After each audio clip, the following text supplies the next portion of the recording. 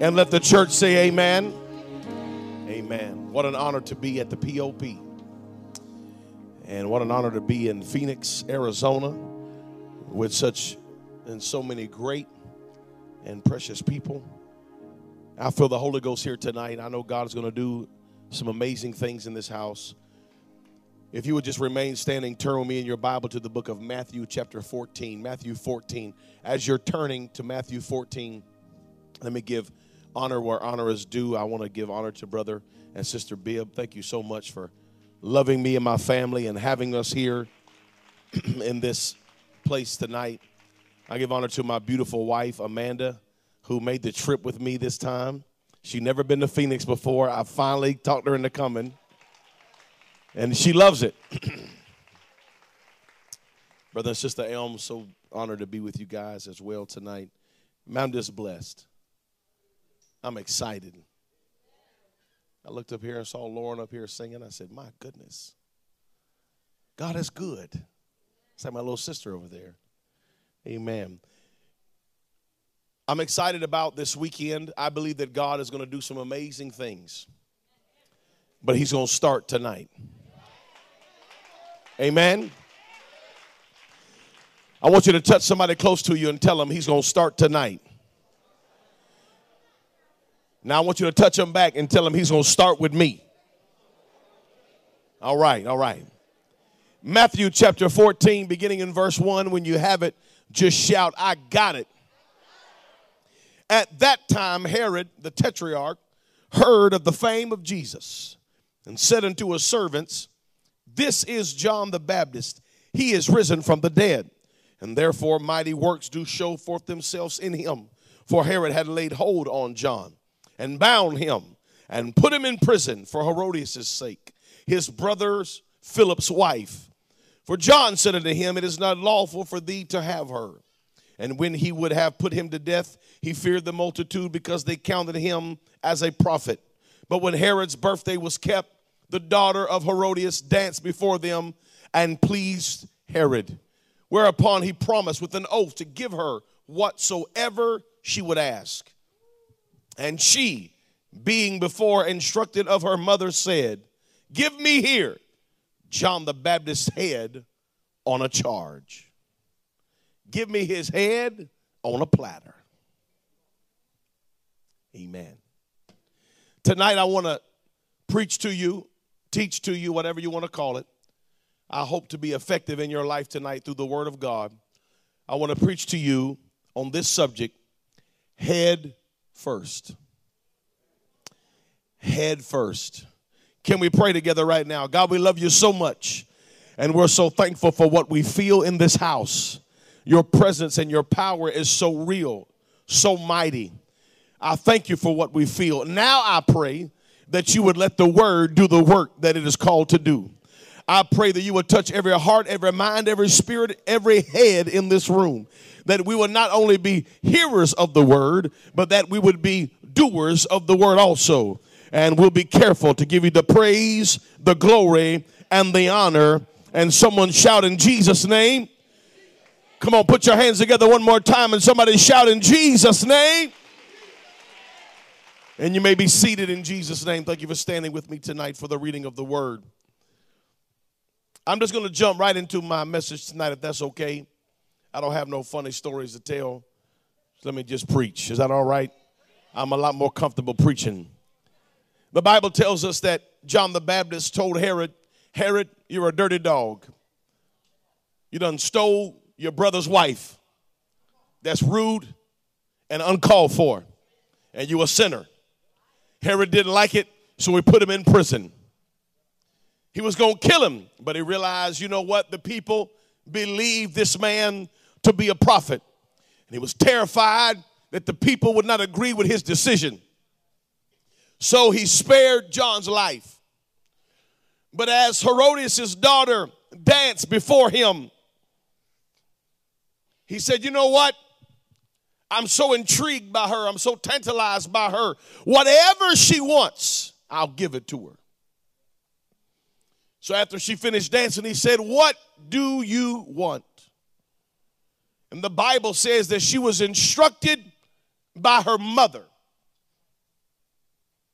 to ask for John the Baptist's head.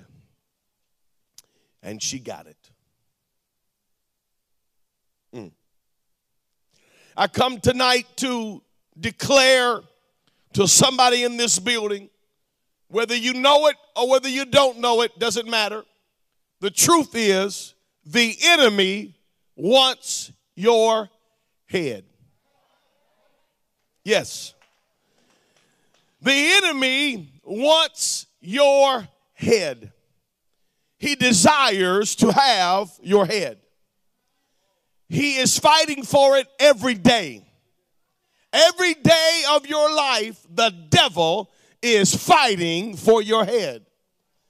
He wants to get in there and he wants to make a mess of your head. Every tactic that he has planned out is all aimed at your head. All he wants to do is get your head. He doesn't have to worry about your hands if he can have your head. He don't have to worry about your feet if he can have your head. He don't even have to worry about your wallet if he can have your head. His greatest goal is to get your head on a platter. Because if he can have your head, he can have you. If he can have your head, he can have your future. If he can have your head, he can have your anointing. If he can have your head, he can have your ministry. If he can have your head, he can have your calling. If he can have your head, he can have your family. If he can have your head, he can have your church. If he can have your head, he's got everything he needs. So the enemy attacks us head first. Hallelujah. The whole game plan of the enemy from the beginning of time is to attack us in our most vulnerable place, in our head. Oh, come on. You know you thought it a long time before you believed it. You know you thought it a long time before you acted on it. You know you thought it a long time before it ever really happened. You was thinking it the whole time, because before he ever touched your heart, he touched your head. If he can touch your head, he can get you to walk out of the church. If he can get in your head, he can get you to leave your family. If he can get in your head, he can get you to walk away from that anointing and that ministry. And that if he can get in your head, I come to make it plain tonight. Everything that he wants from you starts inside your head. Hallelujah. Why do you think that when they got Jesus, before they ever beat him, they put a crown of thorns on his head?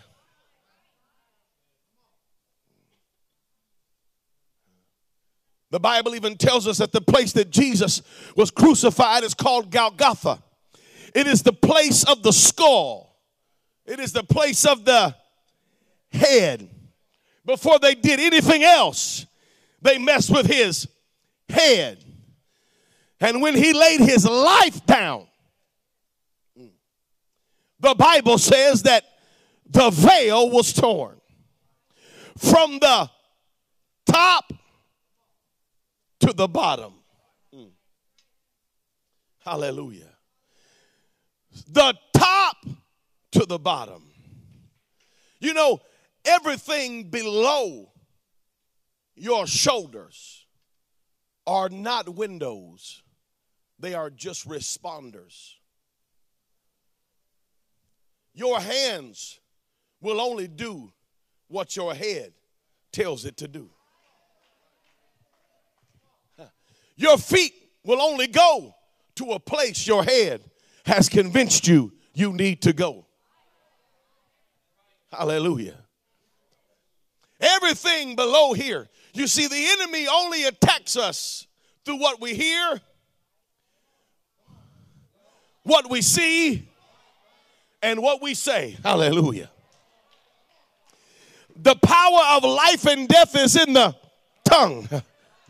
And he knows if he can get in your head long enough, it'll come out of your mouth. And it may not even be true, but you will damn yourself with a negative tone before anybody else ever has a chance to ruin you. You'll ruin yourself because you can't get it right in your head.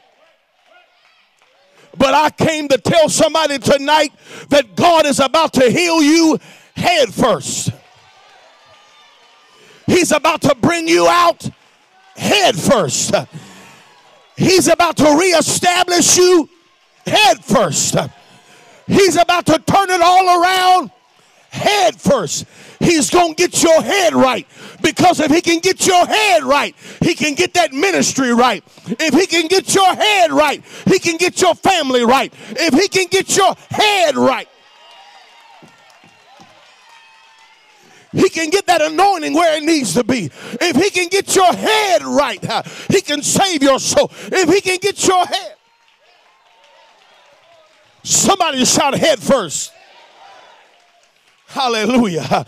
The Bible says that when Jesus died on the cross, that the veil was torn from top to bottom. We know that the veil covers the head of the bride.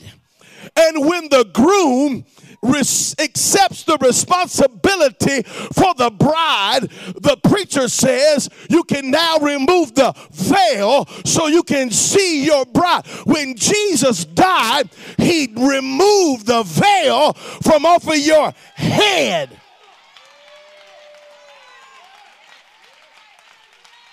And he's about to take the veil off of you tonight and say, devil, let go of their mind. Devil, let go of their head.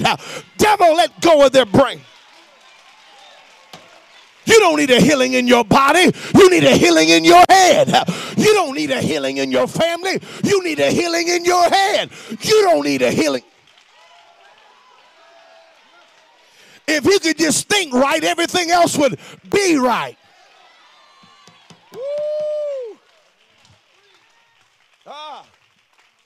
Paul said it like this in Romans 7:22. He said, for I delight in the law of God after the inward man, but I see another law in my members, warring against the law of my mind, bringing into the captivity the law of sin which is in my members.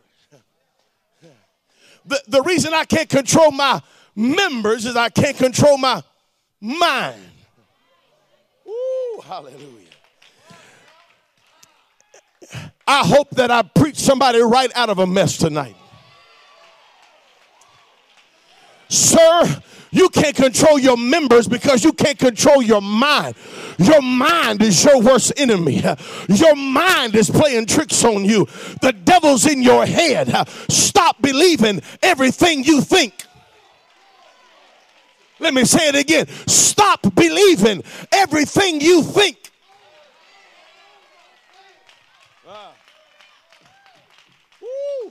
In 2 Corinthians 10:3-5, he said, for though we walk in the flesh, we do not war after the flesh. For the weapons of our warfare are not carnal, but they're mighty through God to the pulling down of the stronghold, casting down imaginations. The devil's got you imagining things much worse than what they really are.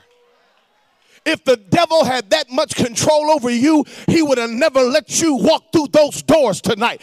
If the devil had that much power, he would have killed you on the interstate on your way here. If the devil had that much power, he would have killed you in your mama's womb. But he's just imagining things. I come against that spirit in the name of Jesus. Get your mind right. Give somebody a high five and tell them head first. Tell them I'm coming out head first.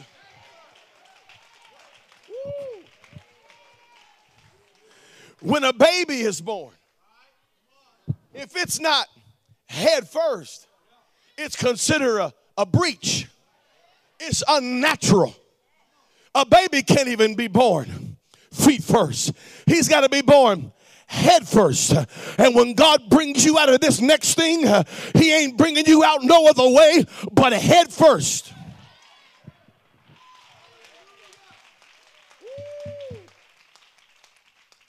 Somebody shout yes. In Romans 12:2-3, he said, and be not conformed to this world, but be ye transformed by what? The renewing of your mind, that you may prove what is that good and acceptable and perfect will of God. For I say, though the grace given unto me, to every man that is among you, not to think himself more highly than he ought to think, but to think soberly, according as God have dealt every man the measure of faith. You got some stinking thinking.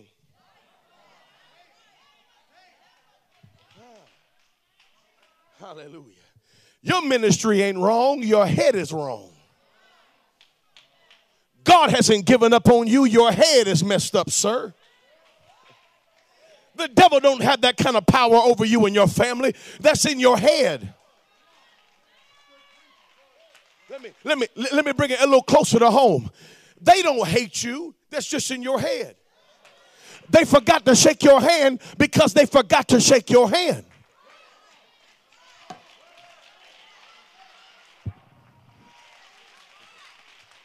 They didn't invite you to the party because they forgot to invite you to the party. They don't hate you. They haven't set up some kind of coup to make you feel less than and to kick you out. That's all in your head. And the devil will keep you out of church because your head is a mess. You don't know nothing. You just thinking everything.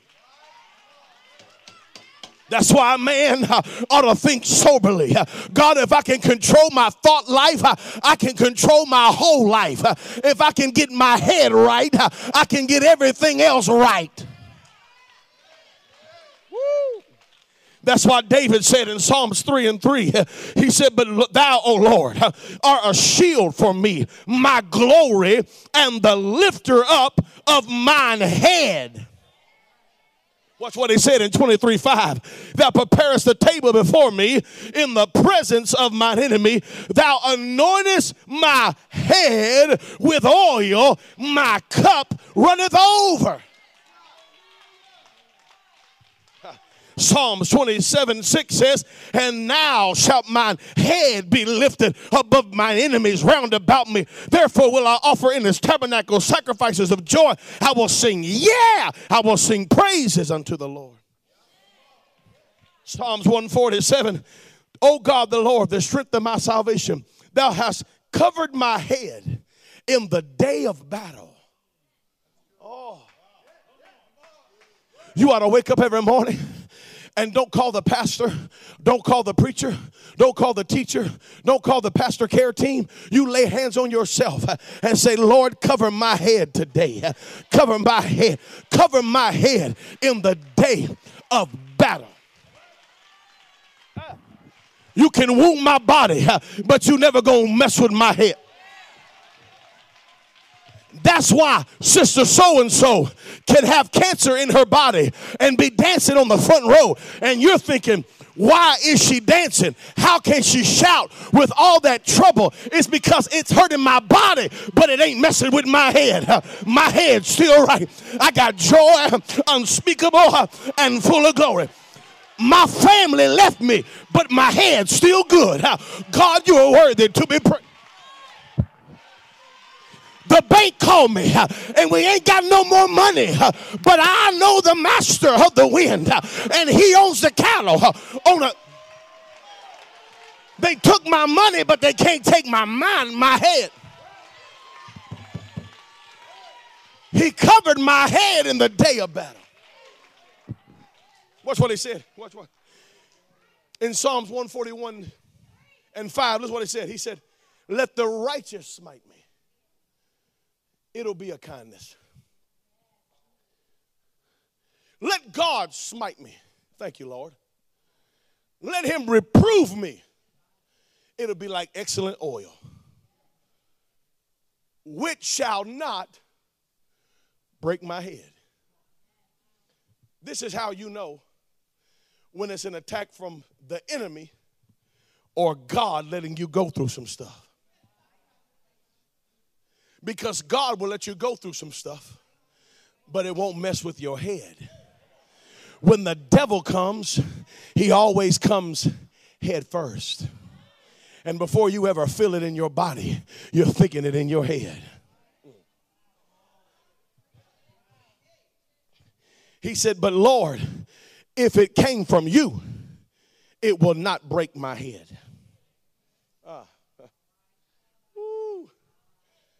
Because my head is anointed.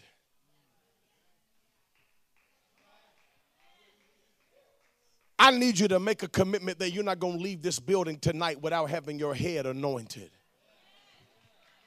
Oh. Because if you can get your head anointed, you can go through anything. You can face any battle. When you get your head right, the devil can throw whatever he wants to throw at you, and you'll never say a word. I got proof. Watch. The Bible says in Matthew 26, 6 through 8, that when Jesus was in Bethany, in the house of Simon the leper, there came unto him a woman having an alabaster box of very precious ointment, and she poured it on his head as he sat at meat. Matthew 26, and also in Luke, you can see that this woman took the oil and she anointed his head, but she cried on his feet. She anointed his head with oil, and she anointed his feet with tears because she cried for the journey that he would have to go on. The tears on his feet represented the weeping for what would happen in the future. The tears for the journey that God would have to walk. That old dusty road carrying a cross that was too heavy for the man. She wept on his feet, but she anointed his head. And the anointing on his head, they broke his body, but they couldn't break his head. They beat him, but they couldn't break his head. They slapped him, but they couldn't break his head. The Bible said he opened not his mouth like a lamb led to the slaughter. And the only thing he could say in the moment that his body was giving up on him, he said, Father, forgive them, for they know not what they do. His body was dying, but his head was good. Woo. We need a church full of people that got their head right. We need a church full of folks that got their head right. Pain can come and pain can go, but my head is right. Y'all can come and y'all can go, but my head is right. I can be up and I can be down, but my head is anointed. Somebody shout yes. You ought to lay hands on your head right now and say, in the name of Jesus, I'm coming out head first. Woo. Wow. Hey. Somebody say yes. I'm almost finished. Luke 21, 25 through 28. Watch what it says. It says, and there shall be signs in the sun and in the moon, than the stars, upon the earth, the stress of nations, with perplexity, the sea, the waves roaring. Men's hearts will fail them for fear. Watch this. For they are looking at those things which are coming on the earth. Somebody say they're looking at what's happening right here. Verse 27 says, and then shall they see the Son of Man coming in a cloud with power and great glory. And when these things begin to come to pass, then look up and lift up your head.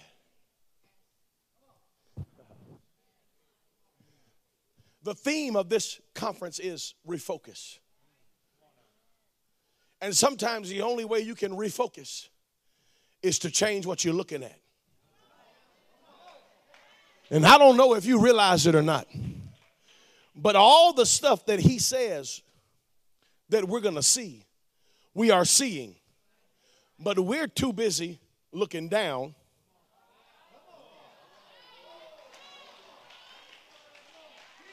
Oh, my. We're too busy looking at what's happening here to be remotely worried about what's happening over on the yonder shores of glory land. We got to change our focus. Our head is down because we're paying attention to what's happening here. But God said, look up. Get your head up. Get your head up. Get your head up. Stop looking. Get your head up. You're in the wrong posture. Get your head up. You're looking in the wrong places. Get your head up. Stop looking at their Instagram and her Instagram and his, and then get your head up. Stop looking at all that mess and get your head. Stop worrying about what she doing, what he doing. Don't nobody want to preach with me right there, but I feel a preach coming on. Get your eyes off of everybody else's business and get your head up into his business.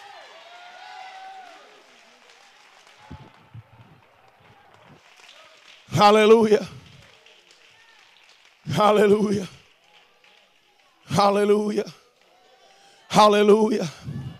I feel the Holy Ghost in the room right now. Somebody's coming out and you're coming out head first. The grip that the devil had on your mind is loosening up. The word of God is going forth. And the grip that he had on your mind is a lie. It's a lie. It's a lie. It's a lie. It's a lie. He's always been a liar. And he's the father of lies. And he's lying to you right now. Get your head right.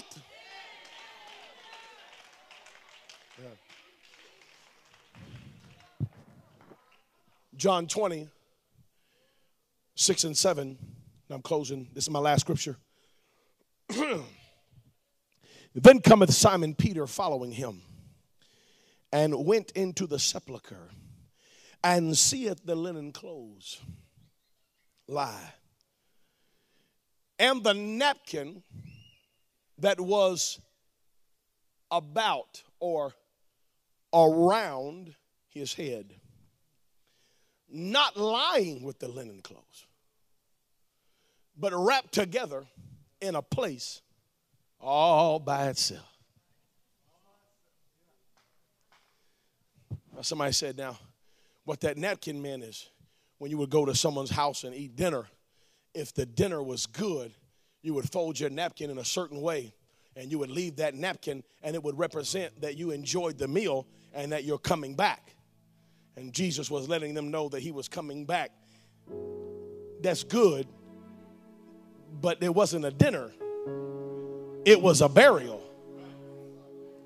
So I know what a napkin is used for, a dinner, but what is a napkin used for? A burial. Now, if you die today, you go to the funeral home, they're going to take a piece of wire and they're going to open your mouth up right here in the back. They're going to take that wire and connect it to your bottom and top jaw, and they're going to tighten it down so that your mouth would not open, because that would be very bad for you to be standing over grandma's coffin and she go.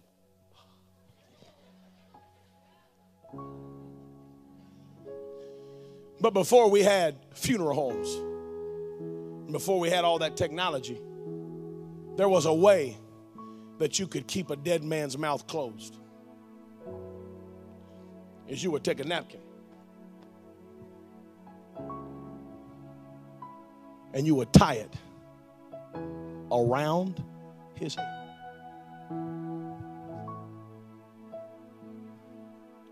And that napkin around his head would keep his mouth closed, so that animals and bugs and stuff would not crawl into the mouth of the deceased. And when they went into that tomb that day, Jesus had taken the thing that had trapped his head.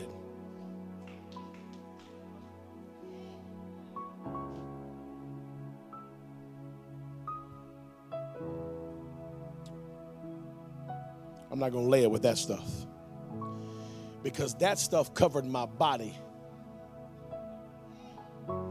And my body, my body has no value if my mouth is closed. And so he took the thing that had his head bound and he laid it to the side. As a sign, you no longer control my head. My mouth is open and I'm speaking. And let me tell you in this house tonight, Jesus, his head is no longer bound, but his mouth is open. And he's preaching to you tonight through his infallible, unchangeable word. And he's letting you know, I'm going to heal you tonight.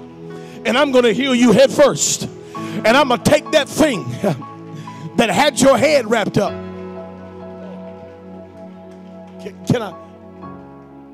Can I go deep here for a second? I'm going to take that thing that had your head wrapped up. I'm going to take that time that she left you, ran off with that other man. I'm going to take that off your head. I'm going to take that time that he hurt you when you was just a little girl that's had your head wrapped up for 30 years. I'm going to unwind that thing. I'm going to take that when your father left you and your mother all alone, went to go get a gallon of milk and never came back. And that thing has had your head wrapped up your whole life. You're a 55-year-old man, and that thing still's tied so tightly. I wish I could be free. It doesn't have your body. It just has your head. And every time you try to step into a new relationship, every time you try to step into a new anointing, that baby that you aborted, that you think nobody knows about. I don't know who I'm preaching to tonight. That wound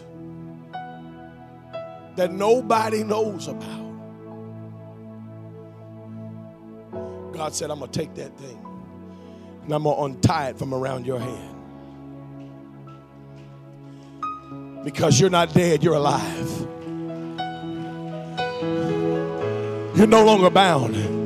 I don't know who I'm preaching to right now, but I feel it in the Holy Ghost. God said, I'm about to loose you. I'm about to take that thing that's had your mind. You couldn't think right. You couldn't pray right. You couldn't live right. You couldn't even love right. You couldn't give right because that thing's been in your head for all these years. But God said, if you'll come to an altar tonight, I'll start unwinding that thing that the enemy put over your head years ago. Years ago.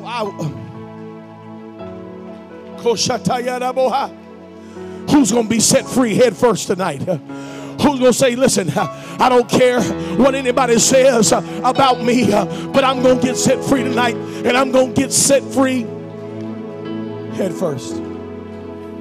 Head first. Come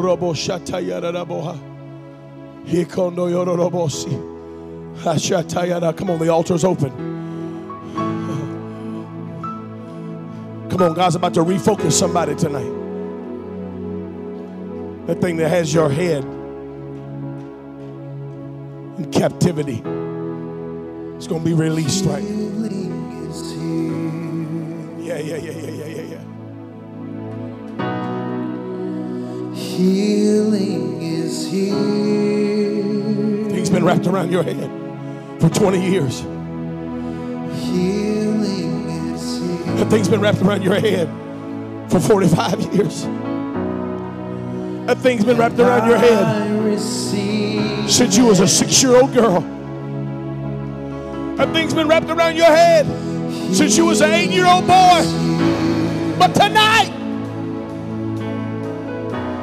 God said, if you'll let me. My healing is here. But Pastor James, you don't understand. They lied on me.